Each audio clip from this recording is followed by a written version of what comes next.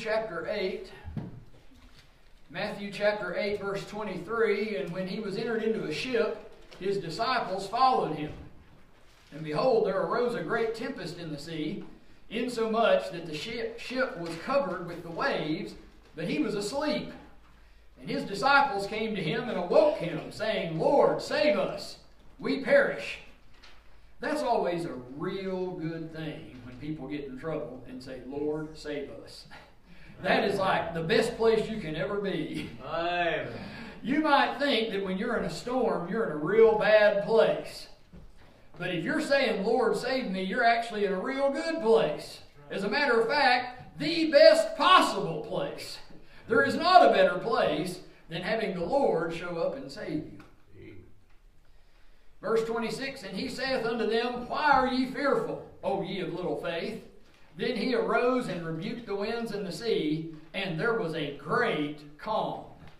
But the men marveled, saying, What manner of man is this, that even the winds and the sea obey him? I can't help but think of the story of Jonah, and how the mariners that were real used to the sea were shocked at what happened with Jonah. And it scared them to death, and they made vows. Yes. They repented. And similarly, these disciples of the Lord, they knew it. They were fishermen. They had been out there many a time before. They got it.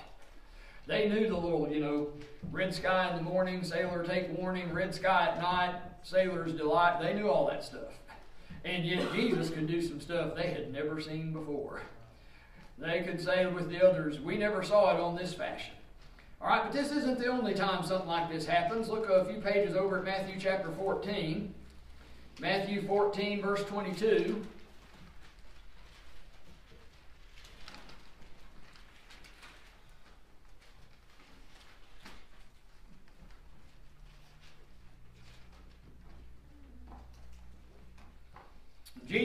Straightway Jesus constrained his disciples to get into a ship and to go before him unto the other side while he sent the multitudes away. And when he had sent the multitudes away, he went up into a mountain apart to pray, and when the evening was come, he was there alone. But the ship was now in the midst of the sea, tossed with waves, for the wind was contrary. And in the fourth watch of the night, Jesus went unto them, walking on the sea. And when the disciples saw him walking on the sea, they were troubled, saying, It is a spirit. And they cried out for fear. But straightway Jesus spake unto them, saying, Be of good cheer, it is I, be not afraid. And Peter answered him and said, Lord, if it be thou, bid me come unto thee on the water.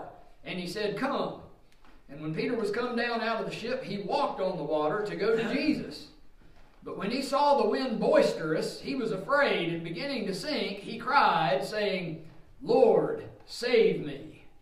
And immediately Jesus stretched forth his hand and caught him, and said unto him, O thou of little faith, wherefore didst thou doubt? And when they were come into the ship, the wind ceased. Then they that were in the ship came and worshipped him, saying, Of a truth, thou art the Son of God. I want to preach this morning the cry of the perishing. Dear Heavenly Father, I pray that you help us. I pray you send your Spirit, unworthy though we are of that great blessing. But you have, and the Lord Jesus promised that when he went away, he'd send the Comforter. And God, you know that we need him. And I pray that you'd send him to help us to preach these things and help us to receive these things. God, you know I need to receive them as much as anybody. In Jesus' name I pray. Amen. I want to say simply this morning that men who are perishing must cry to the Lord for salvation. Now, there are going to be times in your life, times plural, it ain't going to happen just one time, where you're going to be in a mess and you're going to need Jesus. Amen. Now, of course, mainly to not go to hell when you die, but also there will come other times in your life. Now, we read a couple of texts here, and in the first one, Jesus had just healed the centurion servant and Peter's mother-in-law and many other sick and devil-possessed people. I think Dad even referred to it in the Sunday school lesson. Isn't that interesting? Even as he was trying to get away, he's counseling the people.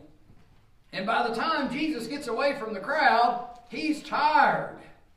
Now, we're Bible believers here and believe the fundamentals of the faith, and we think Jesus was the Son of God. We firmly believe Jesus was the Son of God. But I'll tell you something else we believe that isn't talked about as much. We also think he was the Son of Man. Amen. We also think he was human. And he got tired. He was in all points tempted like as we are, yet without sin. Sometimes some of the careless things I do is when I'm tired. And Jesus was able to be tired and still handle things right. I will admit it kind of looked like he was in a sleepy bad mood there when they woke him up, though, doesn't it? Why are you doubting? Where's your faith? But nevertheless, he's tired, and while he was still in the ship, he fell asleep. And a storm arose. I'm talking a bad storm, covering the ship with waves. There wasn't a little splash. The ship was covered with waves, it says. And the disciples were scared and awoke Jesus with this cry, "Lord, save us, we perish." And of course, Jesus was able to make an immediate calm. Now the disciples were no less scared than they had been moments before. But this time, instead of scared of the storm, they were scared of the Lord. Oh, the fear of God's a good thing. Yes, it is. It will keep you out of some trouble.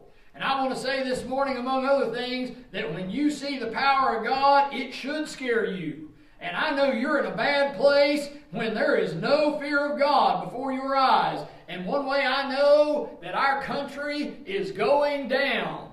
The old and the young, the rich and the poor, the men and the women, the boys and the girls, is there is too little fear of God in our day. Yes. People are scared of everything but God. They've got every mental disease in this world and talking about how they don't have fear of God and don't want to live according to old-fashioned things. And they're liberated from that stuff. Yeah, and you're about to have a bad shipwreck and there won't be anybody there to save you because you rejected Him. That's where you're headed. When you see God's power, it should scare you. Now, of course, this is a temporal, physical salvation, but many of the main points of the story are applicable in spiritual, eternal salvation. So let's look at a few obvious truths from this that I believe will help you. Number one, man is perishing. We are going down. Now, every age has its different weaknesses and its different faults and failures and sins that are a little different than other ages. But we've sure got ours. Amen. Everybody that's studying is saying our families are falling apart, our economy is falling apart, our mental health is falling apart. I wish I had a nickel for every time I hear somebody say mental health, mental health, mental health. And I know that sometimes there is a chemical and hormonal imbalance. I know that sometimes somebody gets a lick in the head and it affects things. I understand. I do think those things are real. But just as often, the problem is you've rejected God and it doesn't work. Amen. Without God. Human were never intended to live independent of God. Jesus told His disciples, "Without me ye can do nothing." Man is perishing. The Greek word here is destroy. The English word here means destroy. So as usual, the Greek offers no extra light. Why in the world would you take a superior language and try to define it and interpret it by an inferior language? Amen. There is a reason God got His word out of Greek just as fast as He could. From the perspective of history, He left the New Testament in Greek very shortly, 100 years, and He was done with Greek and moved on to better things. And if you don't understand that, you need to study some church history. But there are many things like that. What would you think if God blessed us with a little baby, and yet we thought that 20 years later it should just be that baby? Isn't that the original version? Let me tell you what God does. He has things grow and improve and mature and learn. And that's what happens with the way that God gave His Word. Now, I do not mean that there is no advantage to studying Greek or Hebrew. The Word of God does good in any language. But when you have it in a superior language like English, then obviously take it in that one, especially when it's the language that you speak. Because you need to be interested in what God is saying to you today. Not what He said 2,000 years ago. What about what He said? What about what He's saying now? Now, don't get me wrong, in the end, He's a Hebrew God, and I'm sure we'll all be speaking Hebrew. But right now, I'm interested in what He's saying to me today. Hey. And I'll tell you how He's speaking today. He's speaking in the King James Bible and the King's English. Yes. That's what I'm interested in. So, man is perishing. We know this from God's Word. For God so loved the world that He gave His only begotten Son, that whosoever believeth in Him should not perish. So we're perishing. That's why we need to believe on Him. John 3:18, he that believeth on Him is not condemned, but he that believeth not is condemned already. A lot of people have an idea that we're down here in life having a sort of a trial period.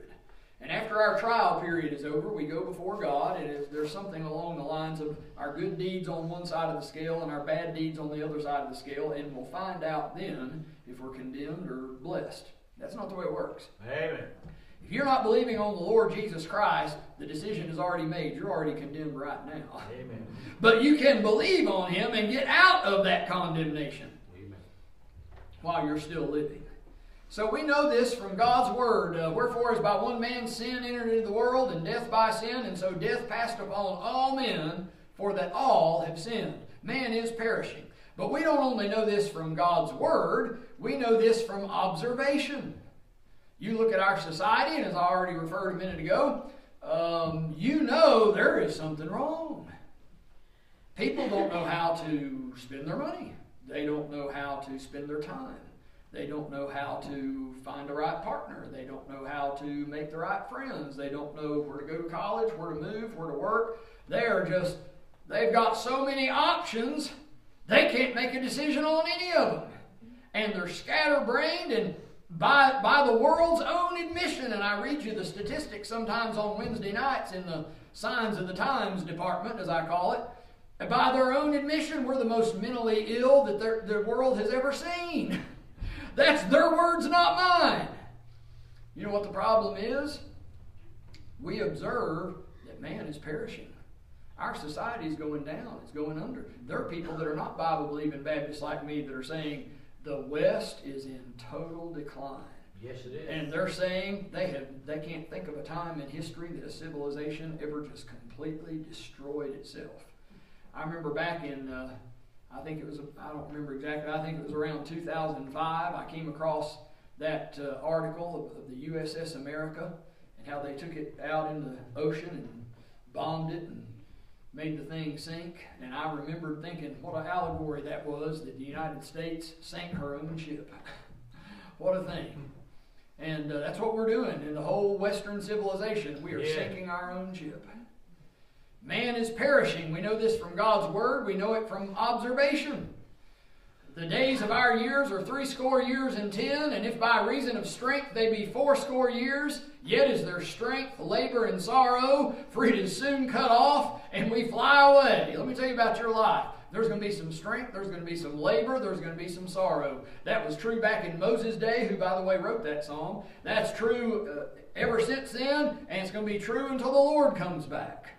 We know by observation we're perishing. 1 Peter 1:24, for all flesh is as grass, and all the glory of man as the flower of grass. The grass withereth, and the flower thereof falleth away. Paul says our outward man perish. We see it in sickness, we see it in death, we see it in weakness, we see it in depression and every other kind of mental illness. And here's the problem. If we're perishing, this involves an eternal, irreparable perishing. It has eternal, everlasting consequences. The Bible says that in the end times the Lord's going to show up. It describes it this way, Paul does, in 2 Thessalonians 1. He says, in flaming fire, taking vengeance on them that know not God, and that obey not the gospel of our Lord Jesus Christ, who shall be punished with everlasting destruction from the presence of the Lord and from the glory of His power. The Lord says, hey, look, I gave everything up to and including the blood of my only begotten Son. And you said, forget it, I ain't interested. Let me play my video game. Let me watch my movie. Let me go do what I feel like doing. Yeah, well, he took note of that. He noticed. Jude 5, therefore I put you in remembrance, though you once knew this, how that the Lord, having saved the people out of the land of Egypt, afterward destroyed them that believed not. Even as Sodom and Gomorrah and the cities about them in like manner, giving themselves over to fornication and going after strange flesh, are set forth for an example, suffering the vengeance of eternal fire. All right, so man is perishing. We know it from the Word, we know it from observation, and we know that it has eternal, everlasting consequences. There is something wrong with the church that claims to be a Bible-believing church, and they never mention hell or the second coming. Hell is covered in the Bible. The second coming is covered in the Bible extensively. So man is perishing. All right, second thing I want to notice is salvation is of the Lord. Both the disciples in the first text and Peter himself in the second text had the right idea, saying, Lord, help us. Lord, help us. Like a child looking up to Daddy to protect them from something. You go to the right one when you go there. Amen. Salvation is of the Lord in its origin. When salvation showed up, it was because God thought of it. 1 Peter 1:20, who verily was foreordained before the foundation of the world, but was manifest in these last times for you. Now you may not have known about it, and certainly you couldn't have known about it. You weren't even born yet. But God, in His foreknowledge, saw that man would fall, and of course they would. And don't get too mad at Adam and Eve. You would have fallen too. Amen. And He saw in His foreknowledge that man was going to fall, and guess what He did? He said, if I'm going to create a race that's going to fall, I'm not going to have the responsibility for that. I'm going to make a way that every one of them can get out of. Though it costs me the most dear thing to me, I'm going to make a way. He had a plan. Oh, the love that drew salvation's plan. It's not only of the Lord in its origin, it's of the Lord in its execution. In other words, He carried it out. He actually did it. I've had many a great plan that was just going to take a little too much effort, and I just never did it. I'm just being honest. There's been many a time I was all set up about doing it, and I told 2 or 3 people I was going to do it, and I was determined until I actually faced the daunting task and said, ugh, forget that. I'm not doing it. God the Father drew up this plan in eternity past, I guess you could call it, and actually carried it through. He actually sent the Lord Jesus, who actually lived a sinless life in less than average conditions, and yet was without sin, and died a horrible death, and rose again the third day to save us. He actually did it. 1 John 4:10, herein is love, not that we loved God, but that He loved us, and sent His Son to be the propitiation for our sins. For Christ also, 1 Peter 3:18, for Christ also hath once suffered for sins, the just for the unjust, that He might bring us to God, being put to death in the flesh, but quickened by the Spirit. I said a minute ago, oh, the love that drew salvation's plan, and now I say, oh, the grace that brought it down to man. It's of the Lord in its origin, in its execution, and in its distribution. He gave it out. He actually made it happen. Who does He give it to? Does He give it to everyone? Yes, everyone that will take it. But I tell you what He doesn't do. He doesn't force you to. It'll be Christmas time here in a month or two, and we'll be giving out some gifts. And when we give them, there are, I hope, no strings attached. They're just a free gift. But somebody doesn't have to take them. And it's the same way with the Lord. He gives us, and it's free, but there are those who deny it, reject it. Who is it that does not end up taking God's gift? I'll tell you who it is. People who are not in Jesus Christ. The people that are in Jesus Christ, they get all the benefits. God the Father says, hey, my Son, the Lord Jesus Christ, came down here and gave everything for you. If you'll take Him as a free gift, there's a whole lot more comes with it. Not only do you not burn in hell, but you get adopted into my family, you get eternal life in heaven. I would have to preach a whole different sermon or write a whole book on all the other things that happen to you. Amen. It's bestowment, who it's given to. 2 Corinthians 5:17 says, therefore, if any man be in Christ, he is a new creature. Old things are passed away. Behold, all things are become new. Ephesians 1:4 says, according as He hath chosen us in Him before the foundation of the world, that we should be holy and without blame before Him in love. It says we were chosen in Christ before the foundation of the world. How in the world could that happen? We weren't even born yet. I'll tell you how. The same foreknowledge of God and foresight of God that saw that man would fall, also saw that he was going to make a way out, and saw who was going to be in Christ. And therefore, he could give that, even back then, in whoever was going to be in Christ. But as many as received him, to them gave he power to become the sons of God, even to them that believe on his name. Have you believed on the name of the Lord Jesus Christ? With that comes everything else. You don't have to join our church. You don't even have to visit our church. You don't have to get baptized. You don't have to give any money. As a matter of fact, if you try to, it won't work, because then you'd be trusting some of your works instead of his finished work. And still, there are some who reject it. Why? Why would you do that? In whom the God of this world hath blinded the minds of them that believe not, yes, the light of the glorious gospel of Christ should shine unto them. Somebody's blinded your mind. Dummy. Bless your heart. Salvation is of the Lord in its origin, in its execution, in its bestowment, in other words, who it's given to. But I do want to say this from these passages. I learned that the Lord's salvation requires appealing to Christ. In both cases, it was urgent. The ship, they were afraid, was going down. Peter already was going down. He didn't say, Lord, at your convenience, anything. They said, Lord, save us, we perish. Amen. Peter said, Lord, save me. There was some urgency behind it. Oh, how aggravating it is when there is a very urgent need and people are lackadaisical about it. It's an urgent appeal. You know why it should be an urgent appeal? I'll tell you why. Because sin gets worse. And your problems will get worse. And your addictions will get worse. And your bad habits and your bad relationships and your bad condition will get worse. Death is coming. And hell is coming. And yet, whosoever shall call upon the name of the Lord shall be saved. That's all you have to do. Him that cometh to me, I will in no wise cast out, Jesus said.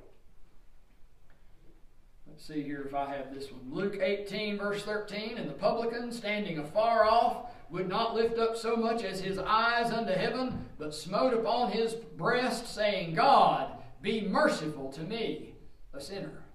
1 Corinthians chapter 14, but if all prophesy, and there come in one that believeth not, or one unlearned, he is convinced of all, he is judged of all, and thus are the secrets of his heart made manifest, and so falling down on his face, he will worship God and report that God is in you of a truth. Hey, these things are urgent. It's an urgent appeal. Another thing about it is it's an appeal of sincere repentance. We're in Matthew here. Let me read from over here in Mark, just the next book over. Mark chapter 4.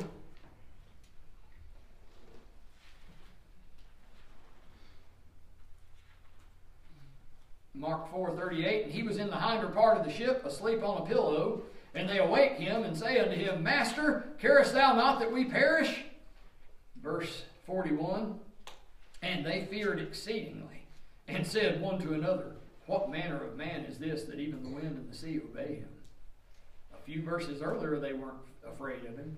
They didn't care to rebuke him. They didn't care to fuss at him a little bit. 3 verses later, they're saying, what is this? We shouldn't have talked to him that way. Total change. Yes. Every now and then, God will remind you of his power, and I'll tell you what that'll tend to do is remind you of his fear. Repentance, I often illustrate as going one direction and turning around and going the other. And once in a while, you'll get a little too familiar with God, and you'll talk to him a little bit like you're rebuking him, and his power will show up. He won't even have to rebuke you most of the time. Just when his power shows up, it reminds you that he could rebuke you and put you in your place real bad. And a lot of times, that's enough. The Bible says over there in Acts 17, in the times of this ignorance God winked at, but now commandeth all men everywhere to repent. Acts 3:19, repent ye therefore and be converted. Acts 17:30 we already referred to. Acts 20 verse 21, Paul preached, testifying both to the Jews and also to the Greeks, repentance toward God and faith toward our Lord Jesus Christ. It's an urgent appeal, it's an appeal of sincere repentance, and it's an appeal of sincere faith. They knew exactly who to go to when they were in that bad of trouble. They believed. Now here's the one that can help me if anybody can. Ephesians 2:8, for by grace are ye saved through faith, not through money. For by grace are ye saved through works. No. For by grace are ye saved through faith, and that not of yourselves. It's not even a faith you come up with. Faith cometh by hearing, and hearing by the word of God, another passage says. Galatians 2:16, knowing that a man is not justified by the works of the law, but by the faith of Jesus Christ, even we have believed in Jesus Christ, that we might be justified by the faith of Christ. How many times he will say faith and believe in that verse? You put your trust on the one that you believe in. Somebody said religion is reliance. What are you relying on? What do you believe in? It's an appeal of sincere faith. I'll read to you from Acts 13 here as we talk about these things. Acts 13, let's see, I think I want verse 38. There it is. Be it known unto you, therefore, men and brethren, that through this man is preached unto you the forgiveness of sins, and by him all that believe are justified from all things, from which ye could not be justified by the law of Moses. It was an appeal of repentance, but it was also an appeal of faith, sincere faith. They believed. All right, now I want to say this as we get ready to close here in a minute. Appealing to Christ will never fail. Amen. That's good. You go to the Lord Jesus, it works every time. Dad was referring to a passage that tells this same general time in Christ's life, and you know what it said? It said, He healed every one of them. It says in some places, He healed them all. Not one time do we read that some sick were brought to Jesus. He said, boy, I can't figure this one out. This one's too hard for me. Is anything too hard for God? Not one thing. Is there any case too difficult? How about the time that the body had been dead for a while? The Lord can do them all. The Lord can take care of all of them. Good point. Appealing to Christ shall never fail. John 7:37, in the last day, that great day of the feast, Jesus stood and cried, saying, if any man thirst, let him come unto me and drink. Revelation 22:17, and the Spirit and the bride say, come, and let him that heareth say, come, and let him that is athirst come, and whosoever will, let him take the water of life freely. You know how I know that he will never turn me down? Because he's invited me to come. What if I show up to Sean and Amanda's house and, just sit down and make myself at home and say something about what's for supper and that sort of thing? And they're talking to each other. Did you tell Brother Bob to come over tonight or something? Is he supposed to be here for supper? What's going on? That'd be strange, wouldn't it? But if they called me up and invited me over, I can make myself at home. They invited me. They told me to come. Let me tell you something. The Lord Jesus Christ told you to come. He invited you to come. You have every right to, with confidence, go sit down at His supper table. Yeah. He told you to do so. You have an invitation. Amen. Therefore, I know coming to Christ will never fail, because He told you to do it. Number 2, I know it's His will. Ezekiel 33:11, as I live, saith the Lord God, I have no pleasure in the death of the wicked, but that the wicked turn from his way and live. Turn ye from your evil ways, for why will ye die, O house of Israel? It is not God's will for somebody to perish. The New Testament says it again in 2 Peter 3:9, the Lord is not slack concerning His promise, as some men count slackness, but is long-suffering to usward, not willing that any should perish, but that all should come to repentance. It's not His will. Number 1, I have His invitation. Number 2, I know it's not His will. And thank God He's never let the first believer perish. Not one. I'll read to you from Romans chapter 8, that wonderful chapter. tells many, many blessings that we get being in fellowship with God. All right, Romans chapter 8, verse 38. For I am persuaded that neither death, nor life, nor angels, nor principalities, nor powers, nor things present, nor things to come, nor height, nor depth, nor any other creature shall be able to separate us from the love of God, which is in Christ Jesus our Lord. It does not say none of these things can separate you from the love of God. Some of those things can. But they cannot separate you from the love of God, which is in Christ Jesus our Lord. You get in Him, there's not one thing can separate you from His love. You are in, you are home. Amen. No man is able to pluck them out of my Father's hand. If you get in there, you're there.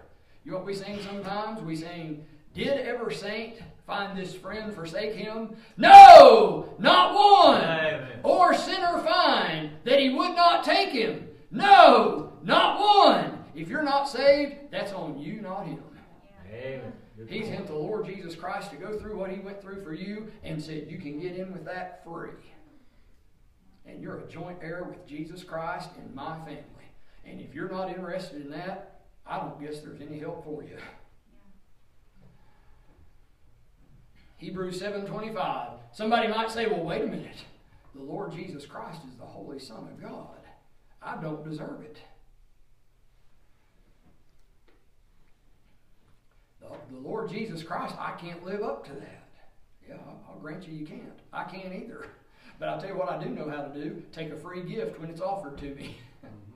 I'll do it. And furthermore, He invited me to do it. And furthermore, it's not His will for me to perish. And we've seen the verses. You know what? I'll have to take that. Amen. If it's what God wants, it may not make logical sense to me, but I'll take it. And He can do it. It doesn't matter how bad you are. It doesn't matter how bad you've sinned. God Almighty made a way that'll work for everybody. Wherefore He is able also to save them to the uttermost that come unto God by Him, seeing He ever liveth to make intercession for them. But again, not come unto God. There are a lot of ways, a lot of people trying to get to God in a lot of ways. But there's one way that works every cotton picking time. That come unto God by Him. You come by Him, it'll work every single time. Not one time will God the Father say, well, now, I will admit you're coming by Jesus, but you're pretty bad, man. I don't know. There's not one. Did ever saint find this friend forsake him? No, not one. Or sinner find that he would not take him? No, not one. There's not a friend like the lowly Jesus. No, not one. All right, today we saw the cry of the perishing disciples and how it brought salvation from the Lord Jesus. Now, spiritually speaking, all men need an eternal salvation typified by the disciples' temporal salvation in these texts. But here's the problem. Many do not even see that they're perishing. Yeah. We live in a day where all we ever do is salve people's conscience. The self-help literature is brimming with, it's not your fault, it's not your fault, you couldn't help it, somebody else caused all this. And if you don't see that you're lost and guilty before God, you will never look for salvation. You'll always think it's somebody else's fault, and I guess they'll get the punishment, but I'm fine. I'm okay. You ain't done nothing wrong. You've just been lonely too long, the old country song says, to justify some sin. Let me tell you something. Before you'll turn to God, you'll have to see that you're a guilty sinner before God. So many do not see that they're perishing. I hope that through the preaching of the Word of God, they'll see the imminent danger of their life without Christ and will come to Him for salvation.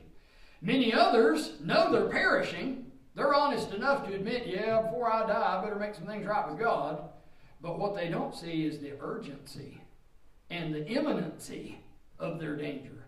They don't see that they're condemned even now. They figure, yeah, right now there's probably more sins on my account than there are good deeds, but don't worry, I got 50 years of life probably to correct that. I got plenty of time. You may not. You may not. And furthermore, that's a wrong way of thinking anyway. It doesn't have anything to do with how many good deeds you've got. It has to do with how many good deeds Jesus has. And He's got plenty to go around. Are you in Him? Many others know they're perishing but don't see the urgency. Others do not realize that their salvation comes only through and completely through the Lord. I've tried to point that out every time. In Him, by Him. That's the only way God recognizes. I've heard people so many times say, we're all just going to the same God, just taking different routes. Neither is there salvation in any other, for there is none other name under heaven given among men whereby we must be saved. It's the only way. Thank God there are those who know they're perishing and would receive salvation. How encouraging and hopeful is their case that the Lord is willing to save and inviting to save and able to save them eternally. That's the ones maybe we'll reach. You know how we'll reach? By planting the seed of the Word of God. Support missionaries that you know are planting the seed of the Word of God. Support preachers that you know are planting the seed of the Word of God. And every opportunity you get, plant the seed of the Word of God, whether it be with Bible verses, gospel tracts, getting people under the sound of the preach, anything you can do, because that'll reach the ones. A sower went forth to sow, and as he sowed, some fell by the wayside, some went in places where there was not much earth, but some fell on good ground and bore fruit. Some 30, some 60, some 90. God help us to get the Word of God out there. And if you are saved, rejoice that you're kept by a power that can never fail you. Because there are going to be some times in your lifetime when you're going to be in the water and you're seeing you're starting to sink. Oh, buddy. And you're going to be happy to say, Lord, save me. And there are going to be some times you have Jesus with you, but you think, well, He's in there asleep. He ain't worried about what's happening with me. And I tell you, the thing to do is, figuratively speaking, because obviously God never actually sleeps. Jesus was an exception while He was in His humanity. But God never sleeps. But figuratively, it'll seem like He's sleeping and not hearing you, won't it, sometimes? Wake Him up, figuratively speaking, and say, Lord, save us. We perish. Because from time to time, that urgent need is going to come up in your life and your family's lives. And I'm glad I'm saved and I have the Lord to call when those times come. Dear Heavenly Father, we thank You for this opportunity to preach Your Word. Lord, and I pray Your Spirit would bear witness to the truth.